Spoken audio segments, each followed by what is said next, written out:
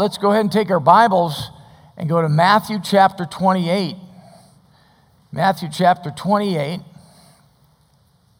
And I want to talk to you this morning on the subject of the end game of missions. The end game of missions. And I will tell you right up front, this isn't going to be a stereotypical missions message. In fact, one of my goals is to blow up a few myths. And I think it'll be a source of encouragement for you, because this doesn't just affect us in the area of missions, but also in our personal soul winning and evangelism efforts. And some things that God has to say that I think are overlooked and underappreciated that are just extremely important. So I want to start out by looking at something that we typically understand when we talk about missions, and it's found in Matthew chapter 28 and verse 18. And Jesus came and spake unto them, saying, All power is given unto me in heaven and in earth. Go ye therefore and teach all nations, baptizing them in the name of the Father and of the Son and of the Holy Ghost, teaching them to observe all things whatsoever I have commanded you. And lo, I am with you always, even unto the end of the world. Amen. Now, this is what we typically understand as the Great Commission. If we were to go to Mark 16, and we won't for the sake of time, he says, Go ye into all the world and preach the gospel to every creature, which dovetails right in with this. You go to the book of Acts, chapter 1, verse 8. Jesus talks about the disciples going to Jerusalem, Judea, Samaria, and then the uttermost part of the earth. So we understand this Great Commission in what way? And I really think over the years, in almost 50 years of being a Christian now, and 44 years in the ministry, I have found that Christians understand this in different ways. And how we understand it makes a big difference in how we think about it, what we do about it, and how long we last in this pursuit. And I think you'll see where I'm going with this before we get very far. But let's go to the Lord in prayer. Father, help me to now to bring across a point that I think is important. Lord, this may or may not be homiletically pleasing. The outline may or may not alliterate, and Lord, it may or may not win any preaching contests. But I'm sure not concerned about that this morning. I'm concerned about one thing, is that we understand in your mind and through your word what the end game of all of our evangelistic endeavors really are. Whether it's personal evangelism, one-on-one, handing a tract to somebody, trying to win one of our relatives to Christ, down on the job, in the jails and prisons, out on the streets, and then, Lord, in far-flung places and cross-cultural settings, as we support and send missionaries to these other places as well. Help us to understand, in the end, what it's really all about. And, Father, how much easier it is really to succeed than we suspect. And so help me to say the things that are necessary, and just take a walk on the stuff that would just cloud the issue, that would just get in the way, that would just confuse. And I pray this in Christ's name. Amen. So, how do we understand the Great Commission? Well, here's one way we understand the Great Commission. To get the gospel to everyone that we possibly can. Fair statement? To get the gospel to everybody we possibly can. I'm not trying to be insulting by stating the obvious, but I have to. Because some things morph sometimes into things that weren't intended. And let me show you something here.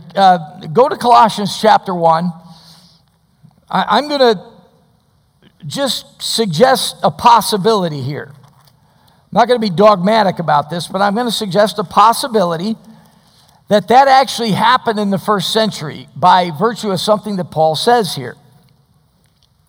He makes a statement here that looks like that might have happened in the first century. And that is, get the gospel to everyone. Colossians 1, and take a look at verse 5. He says, for the hope which is laid up for you in heaven, whereof you heard before in the word of the truth of the gospel. So the subject is the gospel. And then he says in verse 6, which is come unto you. Now notice this next phrase. As it is in all the what? World, and bringeth forth fruit, as it doth also in you, and so forth. Now, is he saying all the world in broad terms, or is he suggesting every creature heard it? I don't think you can prove it one way or another, but I'm going to suggest to you that if it ever did happen, it happened in the first century when the population of the world was much smaller, and we've read all kinds of things about the first century church and the zealousness they had toward giving the gospel to all the world. So that may have happened, but I think we understand it in broad terms. Get the gospel to everybody. It's possible, and folks, that's always a worthy goal. To by all means possible get the gospel to other people. Let's just take us as a church. Talk about different outreaches, jail, a prison. Why are some of our guys so enthused, some of our gals so enthused about jail and prison ministry? Because you're dealing with people that usually know they're sinners. One of the hardest things you have in your soul winning efforts is to talk to somebody who really thinks they need the gospel. Well, most of these people in the Crossbar Motel, they know they're sinners. And so it's a pretty fruitful ministry. Out on the streets, door to door, a rescue mission, nursing home, Operation Jericho, those letters going to homes with the gospel, track racks, take those gospels with you and just hand them out everywhere you can. Our bookstore, signs, our sign ministry. I remember the first time I had a sign put out in our front yard years ago. My neighbor came by and he looked very happy and he said, "You're selling your home." And then he looked at it and he goes, "You're not." Bumper stickers. I tell you, I've told you before, I get more people ask me questions over that one bumper sticker that says, "If you can earn it, why did he die?" I really recommend that. Put whatever you want on the back of your vehicle, but that one gets the most conversation for people ask, what does that mean? Radio, live stream, the church sign right out on the interstate here, veterans home, campus ministries. We got a young man here that's on the campuses here at BSU all the time once school starts, and we could go on and on. How about this one? The Great Commission means get the gospel to everyone you can. How about this one? Here's what some people think, and I thought this for a while. We have to get everyone saved. We have to get everyone saved. And by the way, the Bible says God's not willing that what? Any should perish. He's not willing that any should perish. That's why, I'll say it again, you can study till the cows come home about Calvinism and rack your brains and turn yourself inside out with all kinds of theological skullduggery. But for me, it's real simple. When I read my Bible, Genesis to Revelation, one time, I cannot imagine, no matter who came up with the idea, that God in eternity past decided that the vast, vast majority of people would go to hell. And then he would dangle Christ in front of them and say, "Whosoever will," and say, "Just kidding. I'm sorry." That to me is not the God of the Bible. That's the God of a Christo-religious philosophy.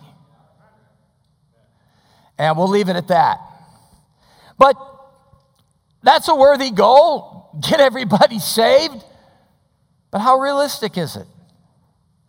What did Jesus say?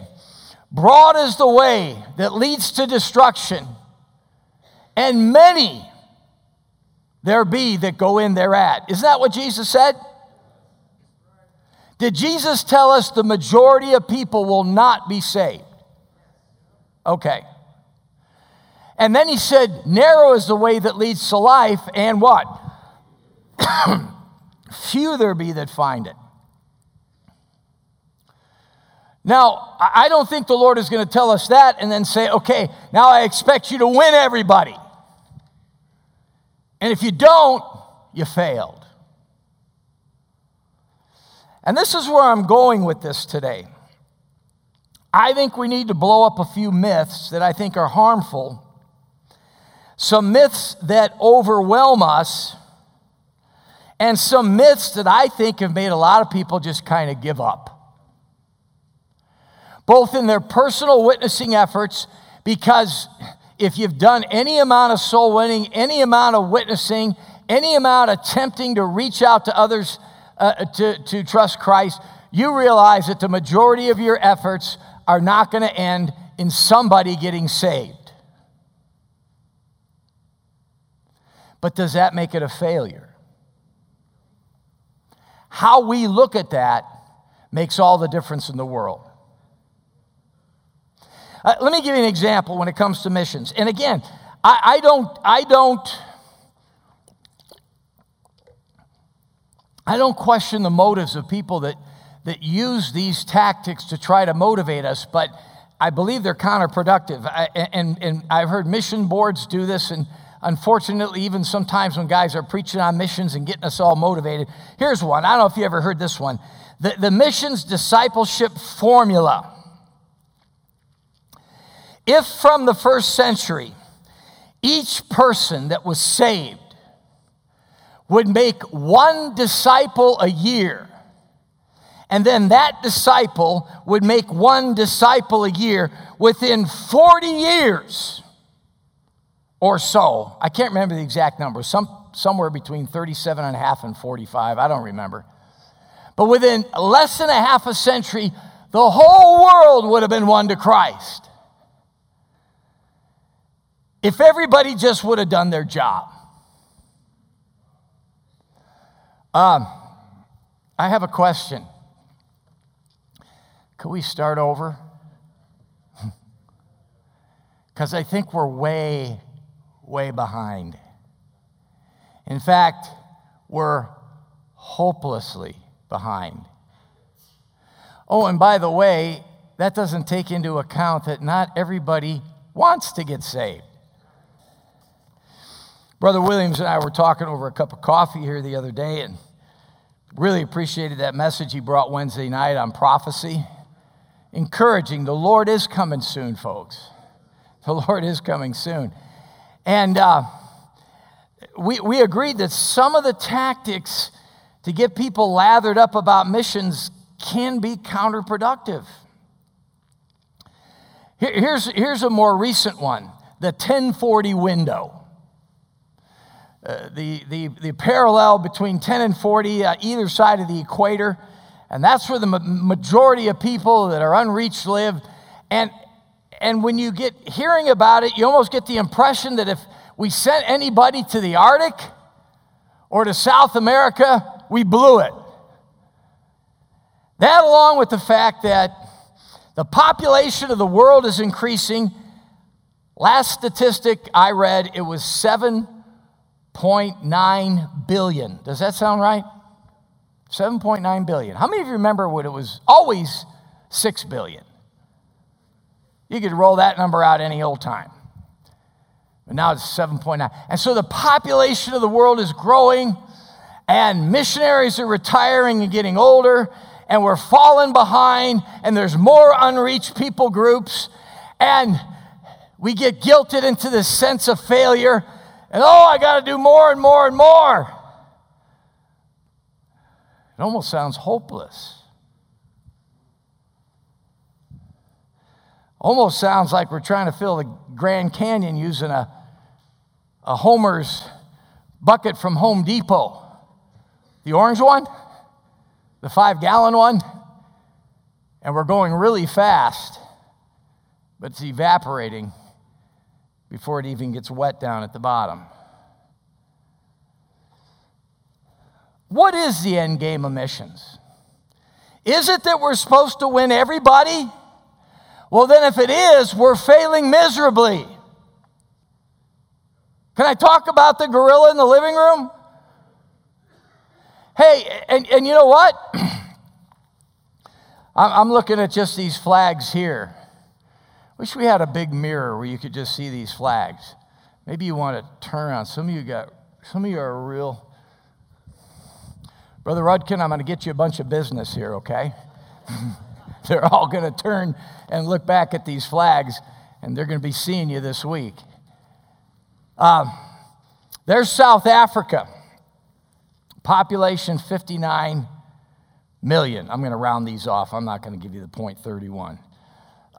The UK, 66 million. By the way, we've got 22 flags out of 193 recognized countries in this world, along with 2 observer states. One's the state of Palestine, the other one's the Holy See, the Vatican as they call it. There's Puerto Rico, 3 million. Wales, a little over 3 million there. And then Australia. Everybody knew that was Australia. And just under 26 million. Sweden, 10.3 million. Spain, 47 million. That's a lot of people in that area. Switzerland, just under 9 million. Belgium,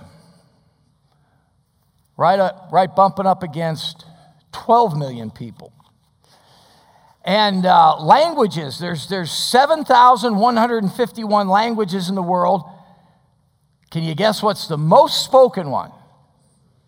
English. 1.13 billion people.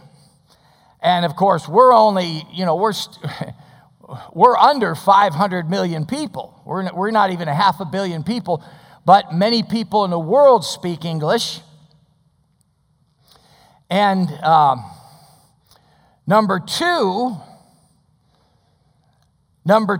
believe it or not, is Mandarin Chinese, right behind English at 1.12 billion because of the size of China.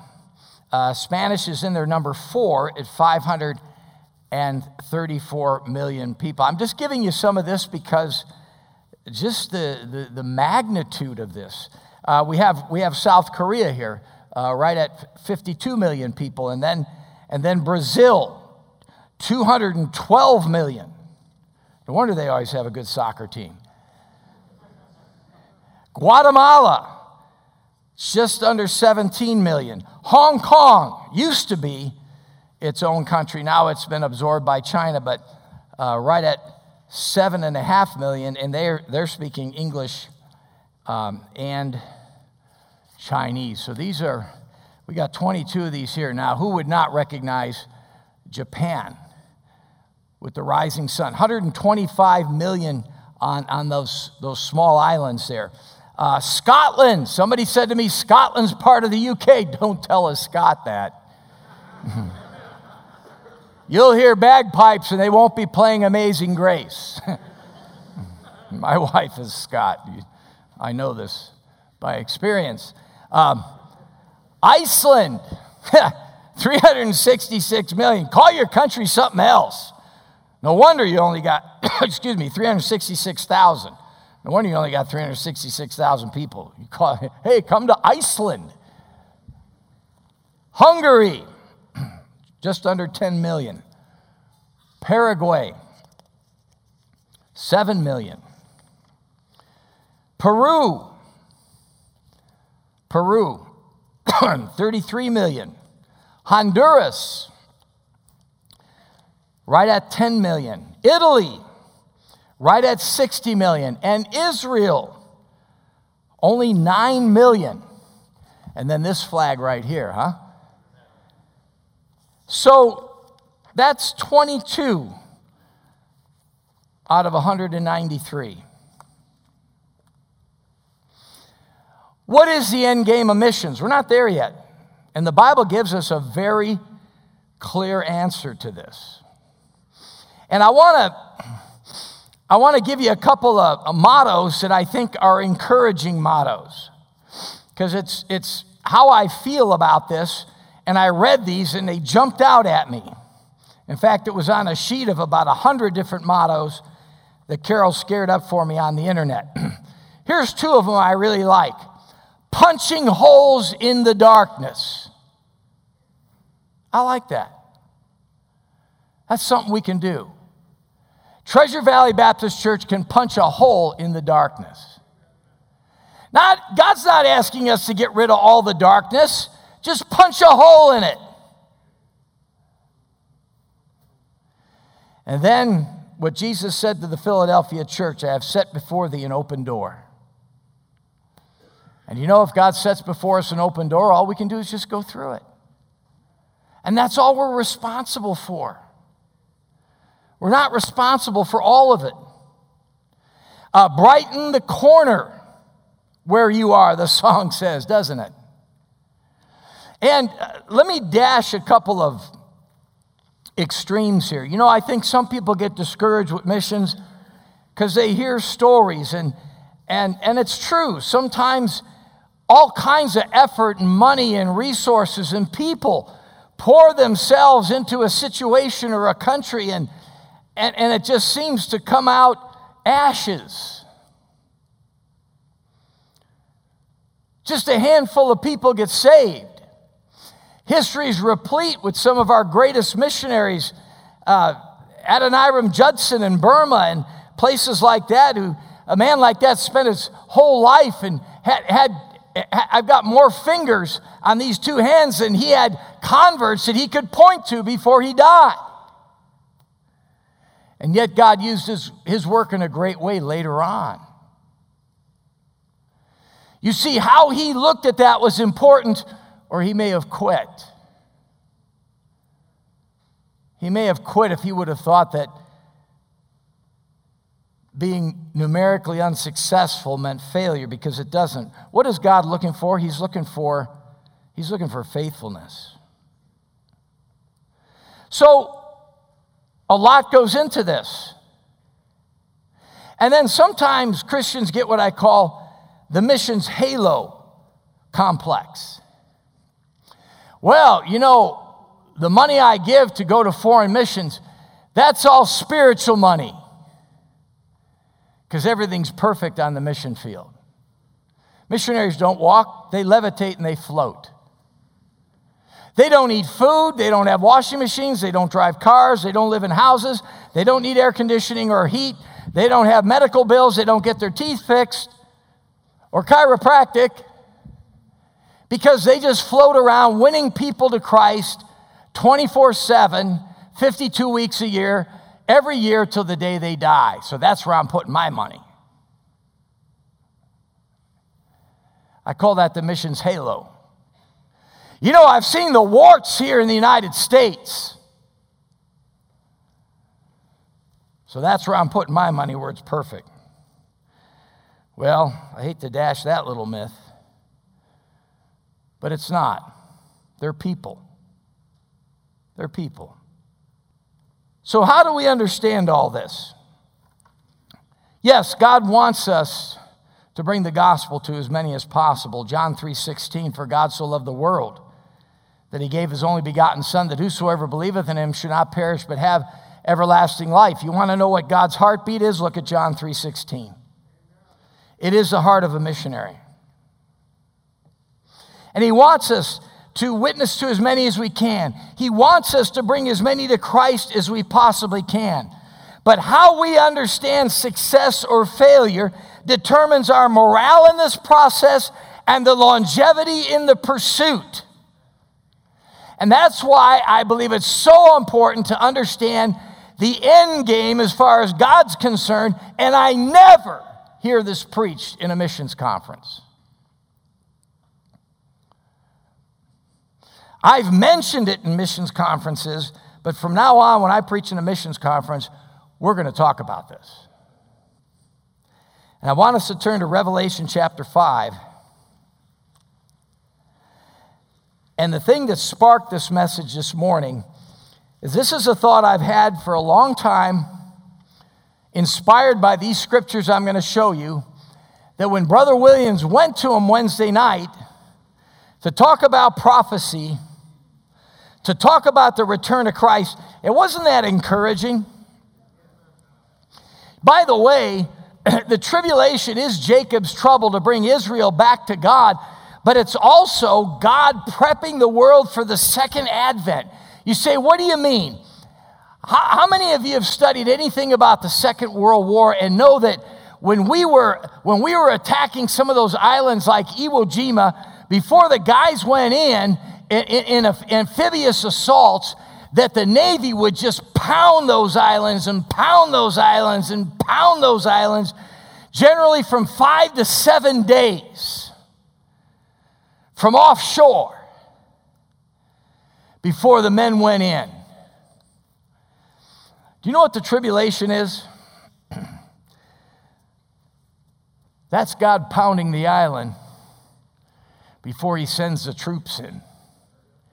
When Jesus in Revelation chapter 19 comes in with 10,000s of his saints. That's what's going on during the tribulation. And by the way, and I mentioned it Wednesday night, I'll say it again. Some of you are old enough to remember back in the 70s and 80s when it seemed that Christians were more excited about prophecy. And I think part of the reason was it all seemed like it was out there.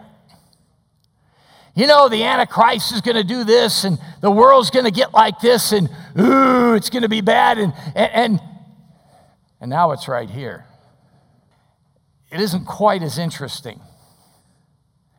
In fact, it's really getting annoying. The morals, the ethics, government, people in general. You know, one of the things the Bible says about the end times is people are going to be fierce. Do you ever notice how people are going out of their way to make themselves look ornery? By way of clothing and styles and the way they just carry themselves. It doesn't seem as interesting that way, does it? That's why I'm glad Brother Williams did what he did. Hey, folks, the world around us is falling apart, and now it's not out there, it's right here. You know what that means? As James said, lift up your heads, for your redemption draweth nigh. And I'm telling you what, this COVID caper sure made me glad I'm not going through the tribulation period. I mean, I got to read a pretty good book on the subject of the Spanish flu right around the time of the First World War. This was a Saturday afternoon barbecue compared to what they went through there. And those two combined, what we went through here in 2020 and what they went through around 1914, is little to nothing compared to what's going to take place in the book of Revelation, when God unloads the vial judgments and the trumpet judgments and the bowl judgments. Folks, we've seen fear. We've seen government control. And folks, it's nothing in this country compared to a lot of other countries. Worldwide, over something that is nothing alongside of what's going to happen in the book of Revelation. What am I saying? The devil's tuning up the orchestra. And it means that the main crescendo is coming. And it means that Jesus' return is very, very soon. Because it's not out there anymore. It's right here where we live. And James says, lift up your head, your redemption draweth nigh. Now, let's get to the end game of missions. Go to Psalm chapter 2. Stay with me here, please. Psalm chapter 2. Psalm chapter 2. I think sometimes we make the mistake of trying to guilt ourselves with overwhelming statistics that really aren't our burden. And it may be easier to please the Lord than we suspect, and that might be an encouragement to us this morning. Psalm chapter 2. Why do the heathen rage and the people imagine a vain thing? And the kings of the earth set themselves, and the rulers take counsel together against the Lord and against his anointing, saying, let us break their bands asunder and cast away their cords from us. That's what all this nonsense about trans and all this other junk is, and the bathrooms and what's a woman and what's not a woman, and yeah, men can have babies. Yeah, right. He that sitteth in the heavens shall laugh, the Lord shall have them in derision. Can I say something to you, Christian? Especially you've been spending too much time with talk radio and Fox News and conspiracy theories. Will you quit freaking out? Look what God's doing, verse 4. He's laughing at them. They're talking all this woke, radical craziness in the colleges, and God is laughing at them. They can't pull it off. They're not going to turn up into down. They're not going to turn left into right. They're not going to turn male into female. They're not going to turn right into wrong. God's moral and natural laws are absolute. And God's laughing at them. So quit walking around like a deer staring into a set of headlights. The devil's not going to win. This crowd is not going to win. God wins. The Bible says the Lord shall have them in derision. Then shall he speak unto them in his wrath and vex them in his sore displeasure. Yet have I set my king upon my holy hill of Zion. He said, I don't care what you do. I don't care what the UN, the usual nothing, says. I don't care what you vote in or don't vote in. I don't care how the war in the Ukraine ends up or who claims what. I'm running the show. I have set my king upon my holy hill of Zion. End of conversation. You don't even get to vote about it. I will declare the decree the Lord hath said unto me, thou art my son, this day have I begotten thee. Now I want you to see this. The Father talking to the Son. Ask of me, and I shall give thee the heathen for thine inheritance, and the uttermost parts of the earth for thy possession. In the middle of all this, the Father says to the Son, ask, Son, and I'll give you the Gentile nations as a gift, as a present. You think I'm stating it too far when I say present? I'm not. Let me show you what the Bible says about it. Go to Isaiah 18.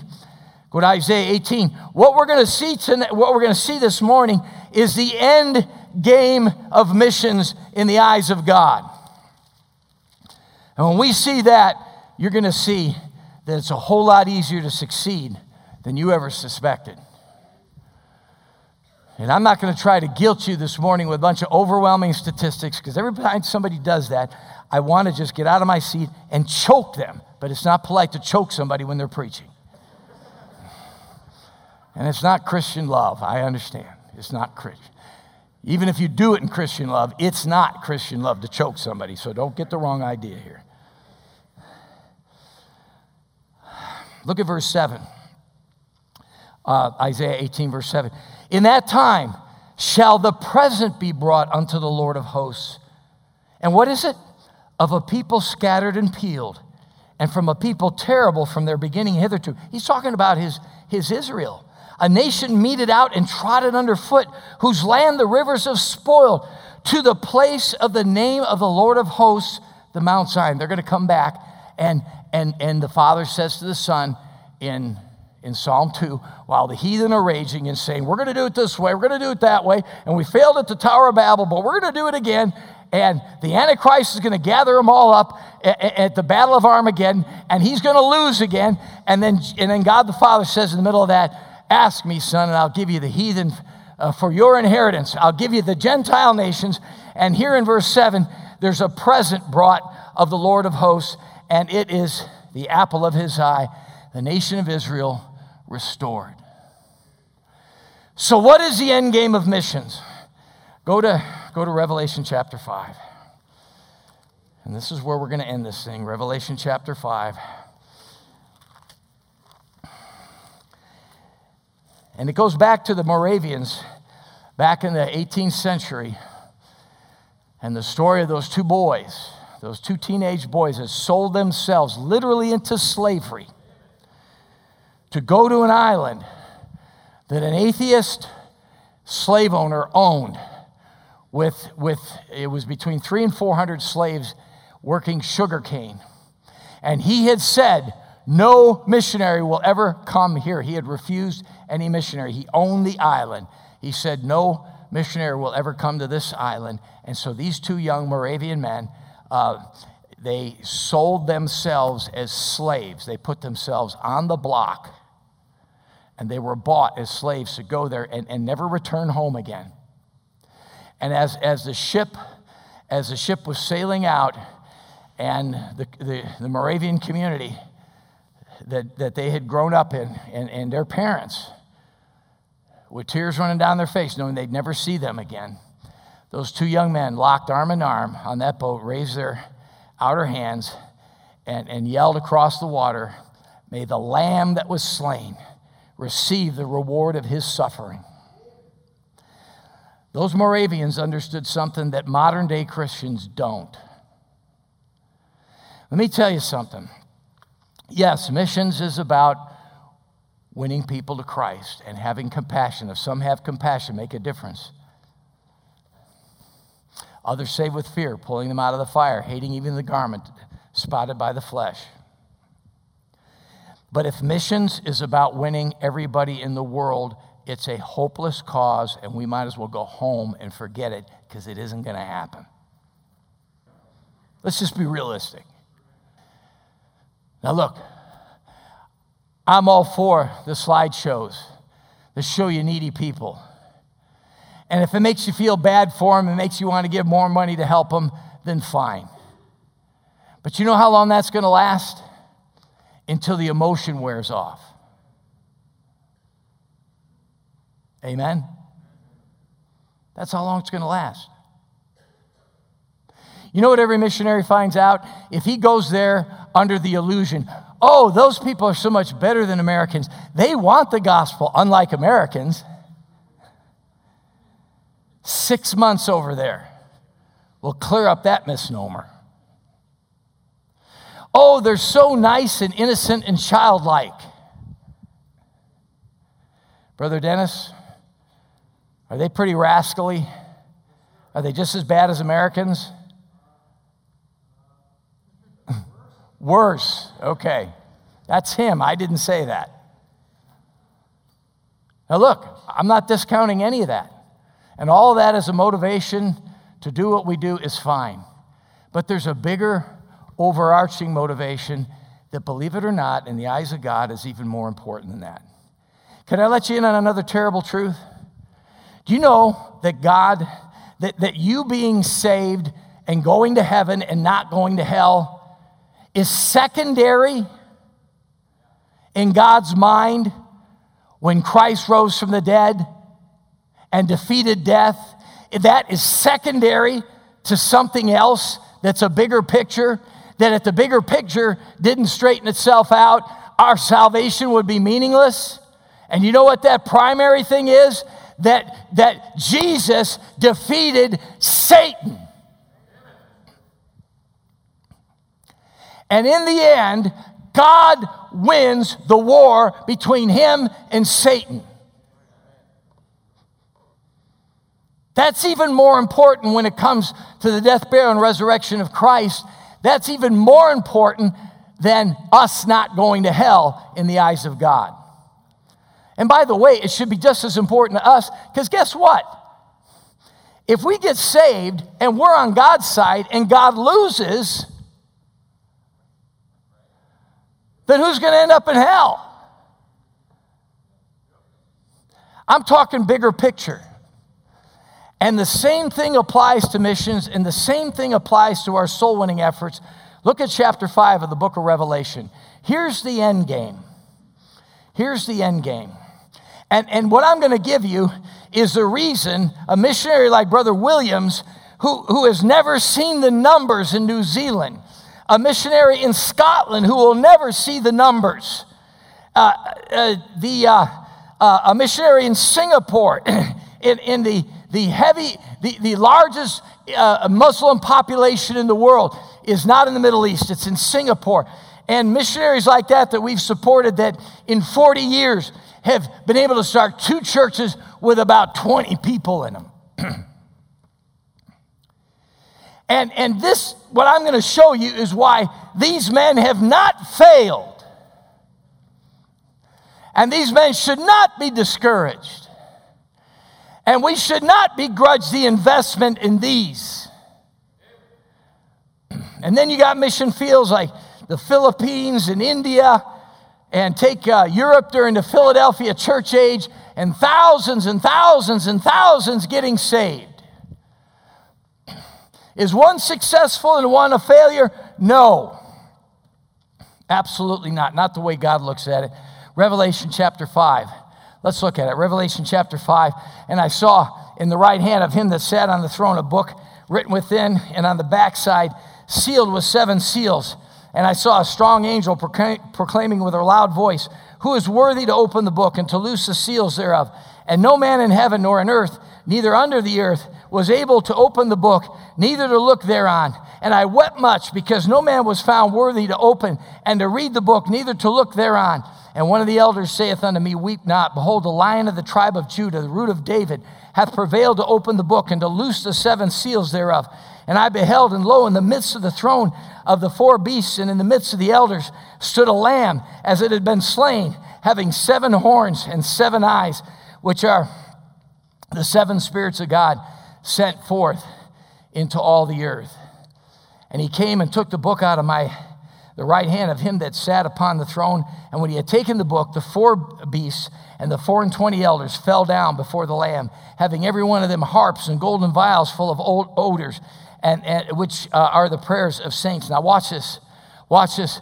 And they sung a new song, saying, "Thou art worthy to take the book and to open the seals thereof, for thou wast slain." Now watch this. "And hast redeemed us to God by thy blood out of every kindred and tongue and people and nations, and hath made us unto our God kings and priests, and we shall reign on the earth. And I beheld and heard the voice of many angels round about the throne and the beasts and the elders, and the number of them was 10,000 times 10,000 and thousands and thousands."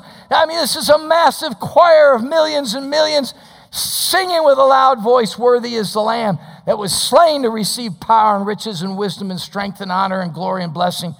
And every creature which is in heaven and on earth and under the earth, and such as in the sea and all that therein, heard I saying, Blessing and honor and glory and power be unto him that sitteth upon the throne and unto the Lamb forever and ever. And the 4 beasts said, Amen. And the 24 elders fell down and worshipped him that liveth forever and ever. And in the midst of all that are the redeemed, verse 9, look at it now, out of every kindred and tongue and people and nation. God never said we'd win everybody in every country. God knew that in some countries you'd be doing good just to win a few. And in some periods in church history, you'd be doing good just to win a handful. He said to one church there in his message to the 7 churches in Revelation 2 and 3, he said, I know where thou dwellest, where Satan's seat is. He said, I understand what you're up against. But you know what the present that the Father wants to give to the Son? The heathen nations. Israel and this huge choir. And in this huge choir are people from every kindred, tongue, tribe, and nation. Now, there may be more from India. There may be more from the United States. But there are going to be some from Singapore. And there are going to be some from New Zealand. And there are going to be some from Sudan. And no matter how much time, effort, energy, lives, and money were poured into a nation, and it may look, listen, if you were a businessman, you'd look at that and say, that's a bad business proposition.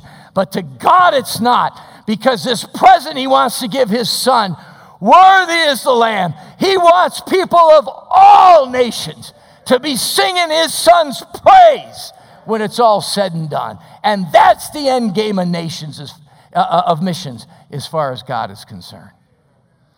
That's the end game.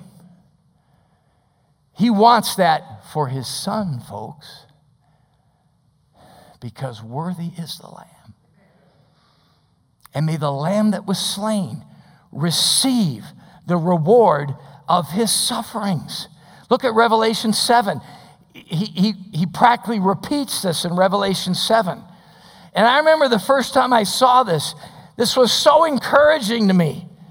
I realized, God, because I listened to all this stuff, we're not keeping up and the world's growing and we don't have enough missionaries, and hurry up, run faster, go harder, sweat better, and it's hopeless. Hey, folks, do all you can in your own personal witness for the Lord. Have you ever won one person? How about this? Do you suspect that maybe before you go home to be with the Lord, just because you've handed out some tracts and you tried, even though you didn't see anybody won, you think maybe because God says his word won't return void, you still might have won one person? You didn't fail. You didn't fail. You didn't fail. You don't have to be Brother Andreessen. Brother Andreessen is a soul-winning maniac. Sometimes I think there's something wrong with him. Every time at prayer meeting, pray for this guy. He got saved yesterday. Oh, and the other guy that got saved 20 minutes ago before I came. And this other guy.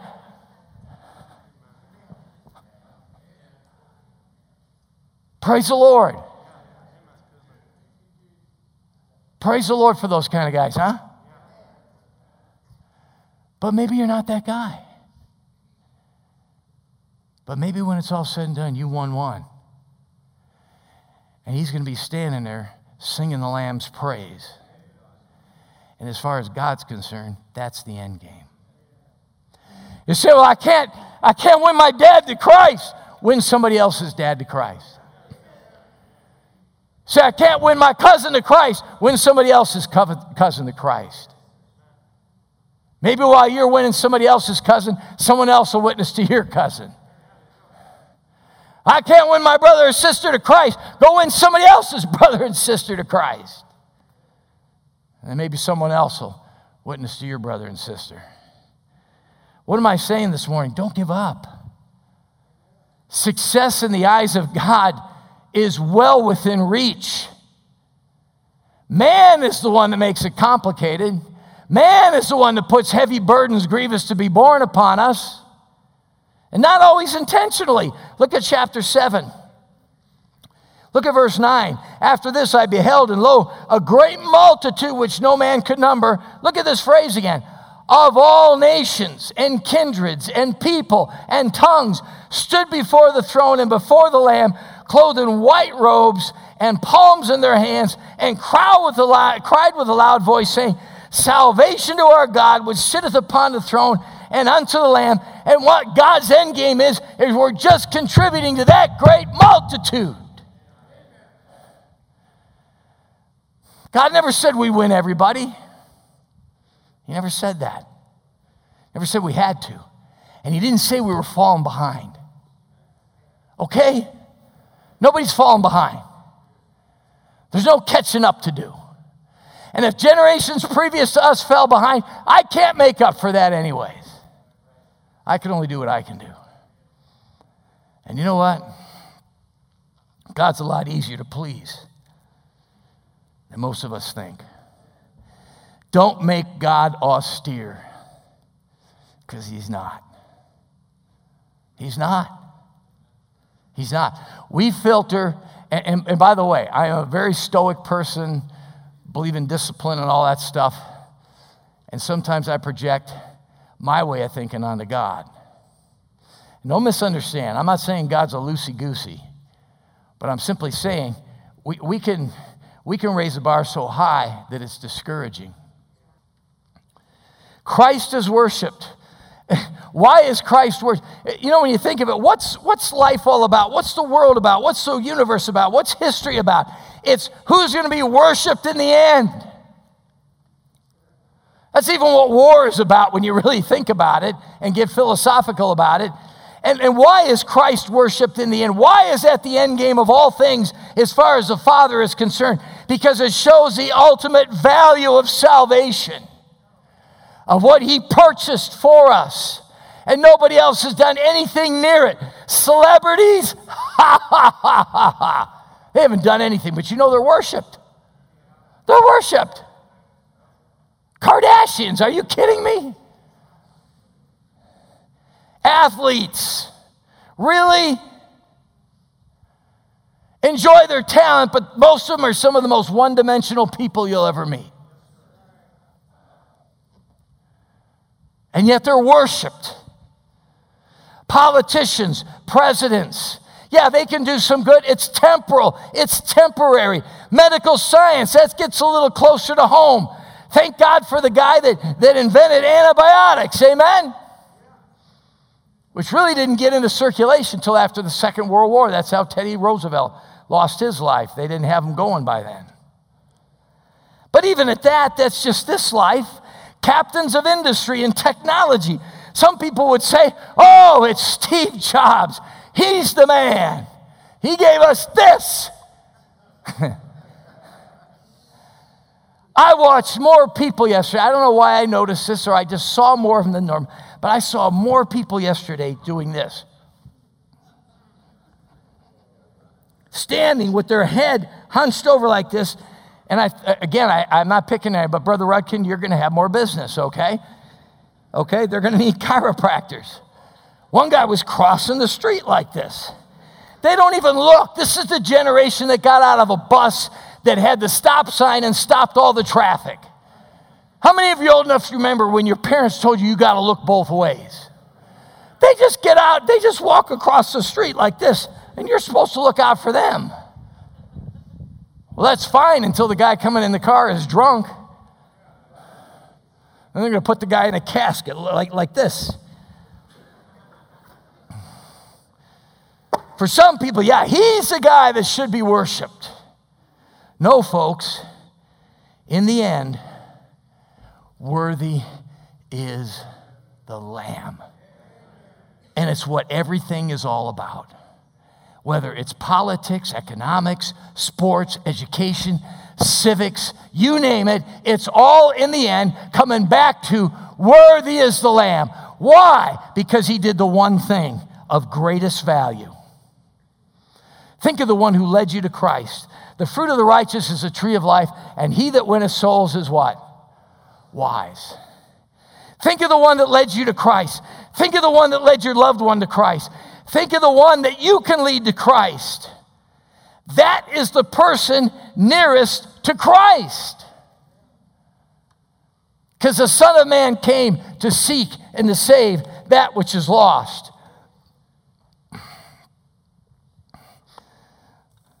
The Bible says in the book of Daniel that those that turn many to righteousness shall shine as the stars. They'll shine as a firmament.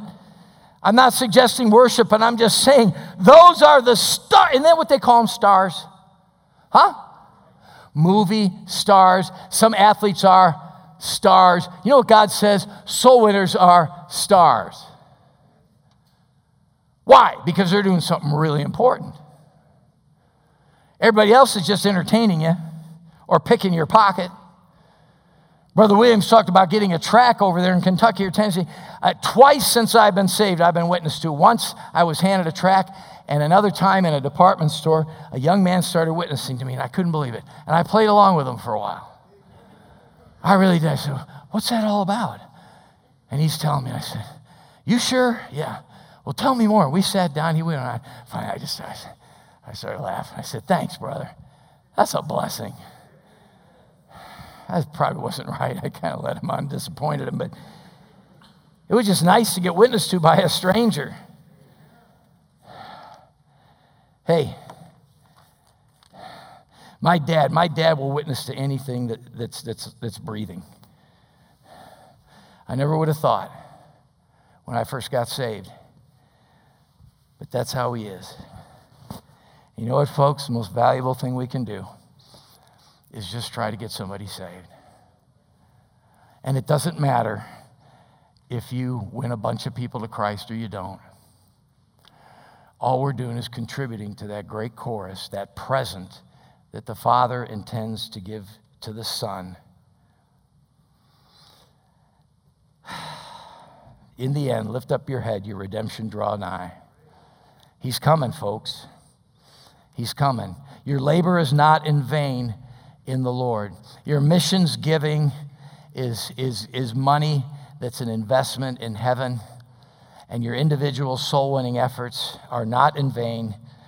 Don't be overwhelmed this morning. Don't be overwhelmed. Be encouraged. Be encouraged. You say, well, this is going on in the government and the economy and all this other stuff. God said it was going to happen. Quit crying. Take the opportunity to witness to a bunch of lost people who don't have a clue what it means. You see, that's what the devil wants us to do. He wants us to stand there and wring our hands. Because prophecy was so interesting when it was out there. All the bad stuff was going to happen out there.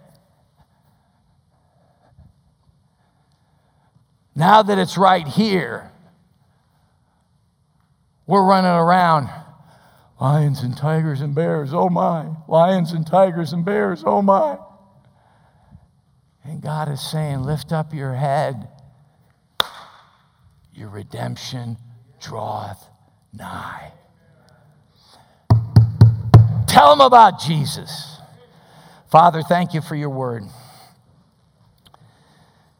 Lord, I just pray something from your word would stir our souls here this morning to go on for you. Encouraged, Lord, that even in this crazy world and crazy country coming apart at the seams, you are more than in control.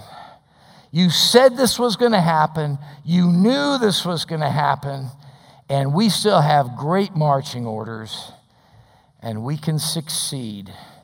We can succeed quite easily just by being faithful. Just by being faithful. Help us to be encouraged today and not overwhelmed. And we pray these things in Jesus' name. Amen. What number, brother? 7, Wonderful Grace of Jesus. 127. Let's stand and sing this song. Amen.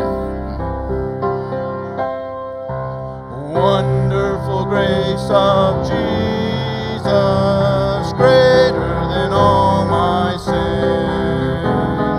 How shall my tongue describe it? Where shall its praise begin? Taking away my burden, setting my spirit free, for the wonderful grace of Jesus reaches me. Wonderful the matchless grace of Jesus, deeper than the mighty rolling sea, higher than the mountain, sparkling like a fountain, all sufficient grace for even me. Broader than the scope of my transgression, seeing it greater far than all my sin and shame. Oh, magnify the precious name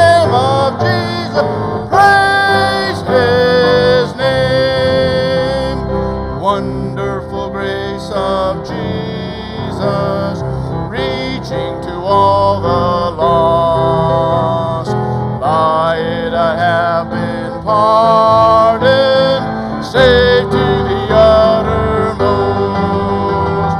Chains have been torn asunder, giving me liberty.